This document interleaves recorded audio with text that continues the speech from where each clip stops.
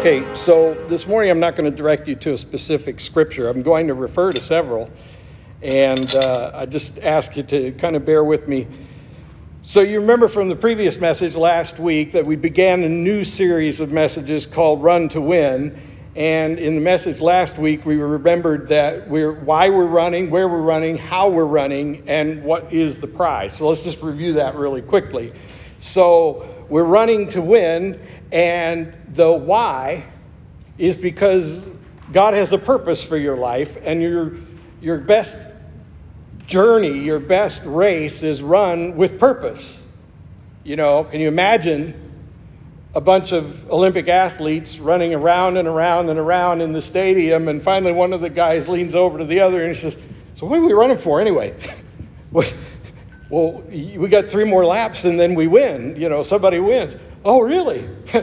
I just thought it looked like fun. I mean, could you imagine that? Seriously, that's why we run, because we're running to win by following God's purpose for our lives. And each one of us has a purpose that God has in mind for us. Nobody here came by accident into this life. Now, the where, well, we're running home. We're running home. You remember when Forrest Gump was running all over the country and then he just stopped, right? And all these people were following him, kind of like the one I just described. They're all just kind of running with him because it just felt like he knew what he was doing. And he says, "I think I'll go home now." You know, and he did. So where are we running? We're running home. Who's home? The Heavenly Father has made a home for us. He made a home for us a long time ago, but our ancestors got kicked out. And along with getting kicked out, they kind of brought a curse to us, a cup of curse. But then God so desired to bring us home again that he sent his son, who had a cup of blessing, and he exchanged his cup of blessing for our curse. And now we're blessed like the son, and we're welcome back in the Father's house. Where are we running? Home. Home to the Father, who has prepared a place for us. And Christ our Lord has gone ahead of us to prepare that place and get it ready, like a bridegroom readying for the consummation of the marriage. And so he's coming to get us, to take us there. And what we are all about in our race, in our running to win, is going the direction from which he's coming. You know, we're running to him, he's running to us. He gave us a picture of that, you know, when he told the story of the prodigal son. He said, here's the son, repentant and sorry and ready to come home to the father. But what does the father do? He does something really undignified for the time. He pulls up his skirt and runs as fast as he can to his son. We're running home, and the Father is running to us. That's where we're running to. And the how, well, that's an interesting question. How isn't so much an instruction that I can give you on how to run the race, although I try every Sunday. It's not so much a training regimen or anything like that. The how is really what other people see in you while you run the race. As I told you last week, there are people you've probably invited to church who said, well, you know, I'll give it a try sometime. But secretly in their heart, they're saying, I don't see that it really makes any difference in your life, so why would it make any difference in mine? That hurts. If we're really honest, that hurts. But that says a lot about why people around us don't want to know anything about our Jesus. They don't want to know where we're running because it doesn't look like it's that important to us. So why should it be important to them? So the how is what people see while we're running the race. Do they see us confidently running toward a yet unseen victory line? Do they see us changing our race and adapting and becoming more suited to the destination? One of my very favorite books is also one that a lot of people don't understand, but it's C.S. Lewis's The Great Divorce. And it describes a person going from the gray, near death, but on the other side of death, that gray sort of emptiness that follows, and making their way home to the Father. And as they get closer to home to the Father, they get bigger and the world behind gets smaller. And they have to adapt and become different in order to get to where they're going. So much so that when they turn and look back to where they came from, they can't even see it because it's like a speck in a canyon. So this really wonderful image of the spiritual journey being something that doesn't just happen while you're in the flesh on earth. It's a journey that goes from the day you're born again all the way into eternity. We're heading home to the Father. And the question is how far we get on this side of the grave, and then how far we get on the other side. Jesus said that he came that we might have abundant life. He said that in John 10:10, and unfortunately a lot of us have assumed that means that he wants us to have lots of stuff and money and power. And that just couldn't be further from the truth. So the how we run the race is not about the abundant life that the world celebrates. Lifestyles of the rich and famous. I just dated myself, but let's face it. That's the world's way of abundant living. But what Jesus is talking about is so much richer and so much poorer. Blessed are the poor in spirit, he said. The kingdom will be theirs. Jesus said, if you remember in chapter 10 of the Gospel of Mark, he met a young man who was very wealthy who said, "Teacher, I want to follow you. What should I do?" And he said to this young man, "You need to sell everything you have and give the money to the poor, and then you can follow me." And the guy went away dejected even. Rejecting Jesus, you might say. And why? Because he didn't want to give up what he had. You see, this is where Jesus says something that is often misunderstood too. Many of the things Jesus says about money get misunderstood because they hit too close to home. And so we rewrite them in a way that makes us more comfortable. But Jesus said this: the rich cannot enter the kingdom of God. Do you think he was really talking about people who are wealthy just not being allowed because of their wealth? Or do you think he meant something more?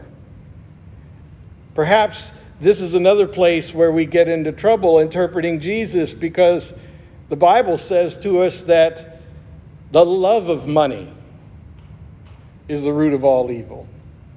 Money's not evil, but the love of money is. So this man's problem, the rich who can't get into the kingdom of God, are the people who refuse to leave behind all of their stuff and money and cultural authority. When it's all said and done, we're all looking for position among our peers. So it really doesn't matter where you live or what sort of work environment you're in. You all want to have the respect of your peers, your contemporaries. You're looking for position among them. And that's okay as far as it goes, because relationships are essential to a healthy life. But if we're trying to position ourselves so that we can gain their approval, so that we can have more authority, more money, and more stuff, then we get on that slippery slope Jesus calls the root of all evil, the thing that keeps you from getting into the kingdom. Honestly, when you watch someone run a foot race yesterday here in town, did you see anybody? I was driving back from the men's breakfast yesterday. Did you see anybody run along with a cart behind them? They got the little number plate on the front and they're pulling a cart full of their stuff. Did anybody see that? No, I didn't either. Can you imagine trying to run a foot race carrying a cart full of all your stuff behind you? Seriously, I really wonder,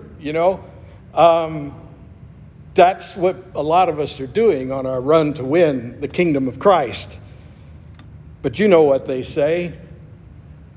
When you die, You come into the world naked and you go out naked, then nothing you have goes with you. Nothing.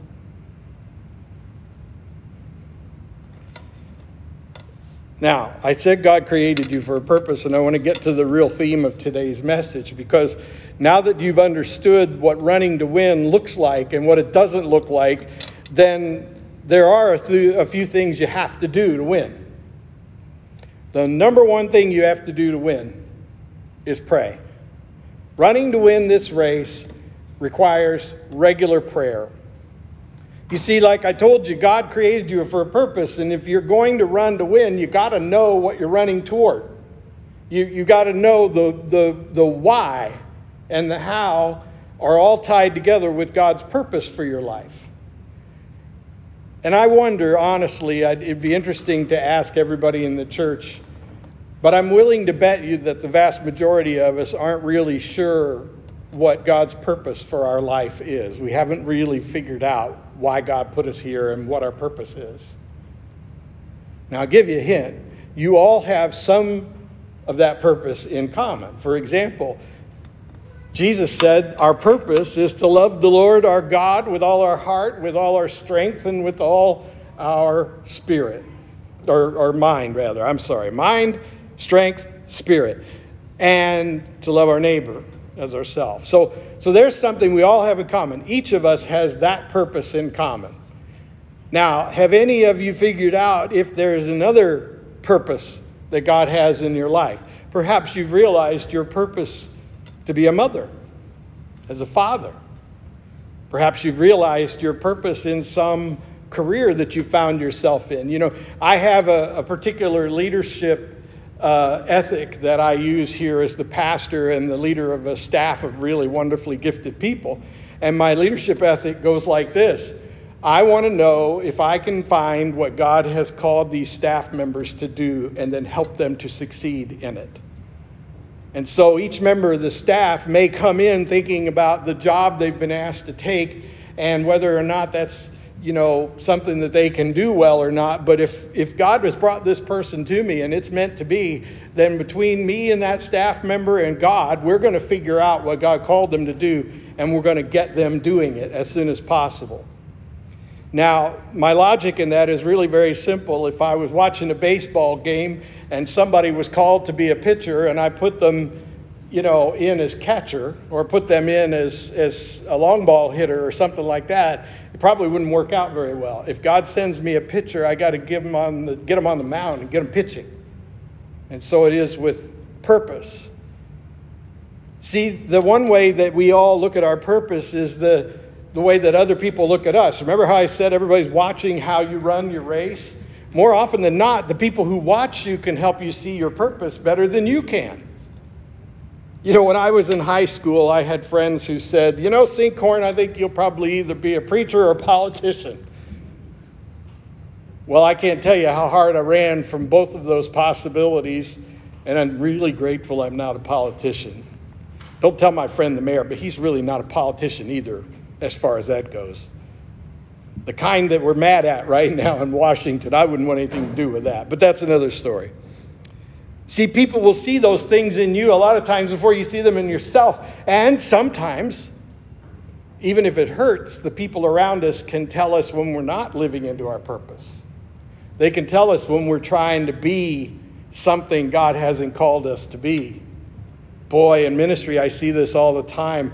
I always joke about this, and I get in trouble if I don't have to worry about my colleagues watching this. They won't. But if they heard me, they might get mad, because I'm going to tell you right now, whenever I've run into a third or fourth generation preacher who's got John or Wesley in their name, I don't expect much. I'm going to regret saying that on the internet. But it's true. Don't go towards something you're not called to. Don't. And when people around you are saying, I really appreciate your enthusiasm, but this doesn't feel like your calling, don't be hurt. Listen, it could be the voice of God. Know your purpose. And honestly, if you're a praying person, one of the things I guarantee you will happen is that you will hear these comments, you'll hear these observations as answers to your prayers. So this is what I want to talk about for just a minute with regard to prayer. Many of us would say that we pray, but do we really? You know, I got news for you. It doesn't count if you're driving down 56 and some truck swerves into your lane and you say, "Oh God." That doesn't count. That's not prayer. All right? Doesn't count if you're riding an elevator that jerks suddenly and you say, "Oh God." That's not prayer. Prayer is a conversation with someone we respect immensely and who is very busy and very powerful and yet loves us so much that he's always got time for us. We are approaching the throne of the mightiest being ever. And through Jesus Christ, his Son, we're welcome there. And no matter how busy he is, our Heavenly Father always has time for you. Always. But we need to respect the person to whom we are speaking. We don't want to do them like we do our parents sometimes and only call when we need money or we're in trouble. We don't want to do the Lord the way we do some of our friends and associates where we just chatter incessantly at God, but we don't say much of anything. God doesn't like that any more than you and I do. Prayer is not that. Prayer is an intimate conversation with someone to whom you owe all of your allegiance, but you are also betrothed to. Getting to know each other the way young lovers get to know each other. You know, those conversations that you have when you're dating someone that you can just tell in your gut is the love of your life. And it starts with conversations about tastes and family and history and things that make you laugh and things that make you cry. And this intimate relationship forms that way. And this is the way we pray when we talk to God. Jesus taught us how to pray. Courtney said that to you, and then we said those words. He did not only mean that we would say those words, but that we would understand the meaning behind those words and pray thusly. Our Father in heaven, hallowed be your name, remembering to whom we are speaking. Thy will be done on earth as it is in heaven. Let your absolute reign happen here and in me, and so on and so on. These are the intimate words of the one who has the most intimate relationship with the Heavenly Father. The next time you pray the Lord's Prayer, consider really fleshing it out.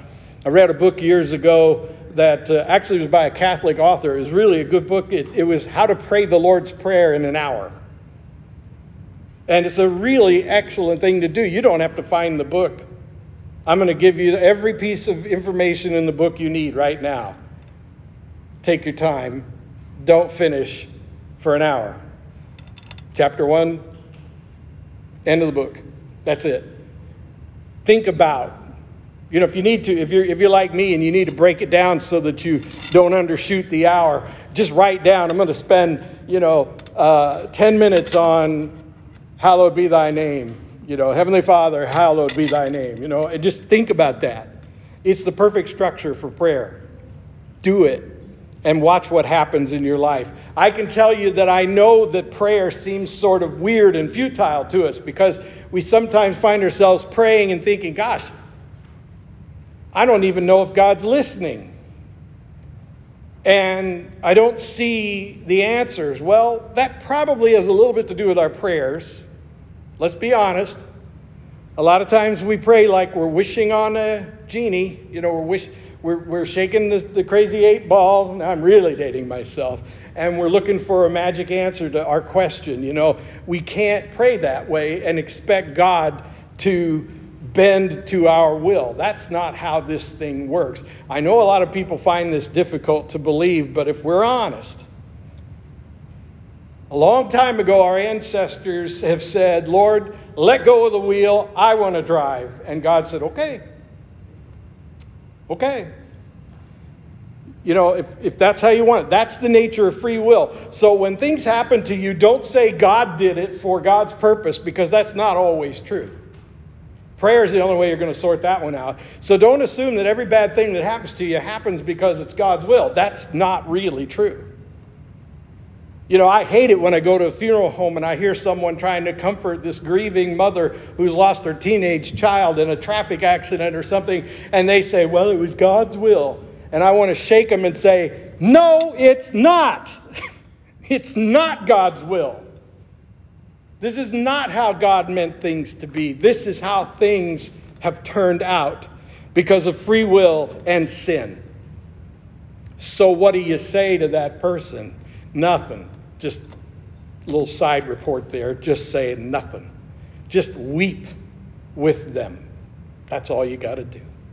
But how do we reconcile these things? How do we reconcile them? Well, simply put, God doesn't orchestrate everything that happens in our lives, but God is ready to make everything that happens in our lives work according to His good. That Scripture promises in Ephesians we can count on. So when something terrible happens in your life, when anything happens in your life, don't be tempted to give credit to God where credit is not due in this case, but rather ask the Lord, what are you going to do in and through me because of this? Because at the end of the day, prayer is an act of humility. Prayer is an admission that there is a God, all-powerful, all-knowing, and supreme in every way, and I'm not Him. But I have His ear. God cares about my life and about me. And the truth is, God doesn't owe me anything, but God has saved me anyway for an eternal relationship with God. So putting yourself humbly before God, saying, hallowed be thy name, is the essential element of prayer. Now, when we're running to the kingdom of Christ, we're running home to that person, that hallowed, supreme being. And all He asks is that we give up a little TV and a little internet time once in a while and talk to Him. Now, here's something I want to share with you because this is really important. This one was a big problem for me. I have known people over the years that I compare myself to and feel woefully inadequate. You've probably had the same experience, whether it's in, some athletic endeavor or intellectual endeavor or what, But I've compared myself as a pastor and as a person who loves the Lord very much to people that I thought were better at praying than me. I knew a lady who was 103 years old, and she got up every morning at 4 a.m. and prayed through a notebook full of prayers that she'd been writing down for a lifetime.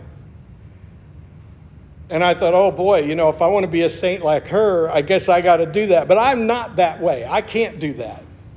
I didn't write it down, and I don't pray like that.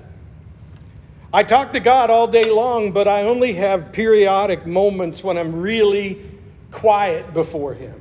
I generally, especially when the weather's nice, I like to go outside to a little patio we have in the backyard, and I sit out there for an hour or two at a time, just experiencing the open air and listening for the voice of God.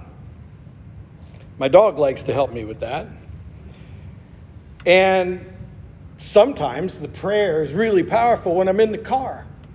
The prayer, I don't know about you, but the car and the shower are really great places to pray, in my experience. I don't know why that is. But in your car, you can put on some inspiring music like you heard from our praise team here, and then you start talking to God. And I'm telling you what, as a person who's been praying earnestly for most of my life, I have been amazed at how many times God directly answered my prayer. And I never once heard Charlton Heston's voice saying, "Yes, my son." What I heard was a line in a song, a remark by a DJ, or I saw a billboard. And maybe the billboard said something like, "Yes." And it's like, okay, Lord, I get it. I just know in my heart of hearts, the Lord just answered my prayer. I've had this experience so many times. Now that I'm a grandfather, I get this joy of hearing the Lord speak through little tiny voices of my grandchildren. I heard the Lord speak through little Jane's just tiny little 2-week-old cooing. You know? There's momentous power in the voice of the Lord. And if you're listening to it, listening for it, it will change everything about your day. But you have to devote a certain amount of energy to it. It will not happen accidentally. You've got to give up some things in order to make room for other things, and that is the way it is with prayer. You want to run this race to win, you have to make time for prayer. And it isn't so much about the time you spend, but what you give up to make room for prayer. That's really important. Come on, let's face it. Sometimes we're bored, we're tired, and we just sit down and turn on the TV and watch whatever's on. Right? Could you give up 15 minutes of that to talk to the Lord? And another 15 to just listen? TVs have got audio channels on them that play really good music, a lot of them, so it's just a thought. Being disciples means that we are people accepting the discipline of our master and following that.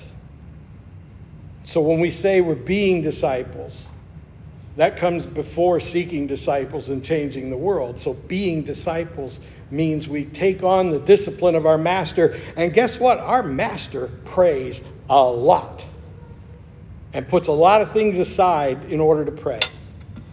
And so we must go and do likewise. Let us pray. Well, Lord, we've talked about prayer and now we're doing it, but I pray and earnestly implore you to awaken something in our spirits that causes us to leave here changed forever and to live in a new way, even if it's a small adjustment. Because, Lord, we love you and we want to know you when we get to your house. And we can't wait to be there. Oh, Lord, make it so, we pray. Amen.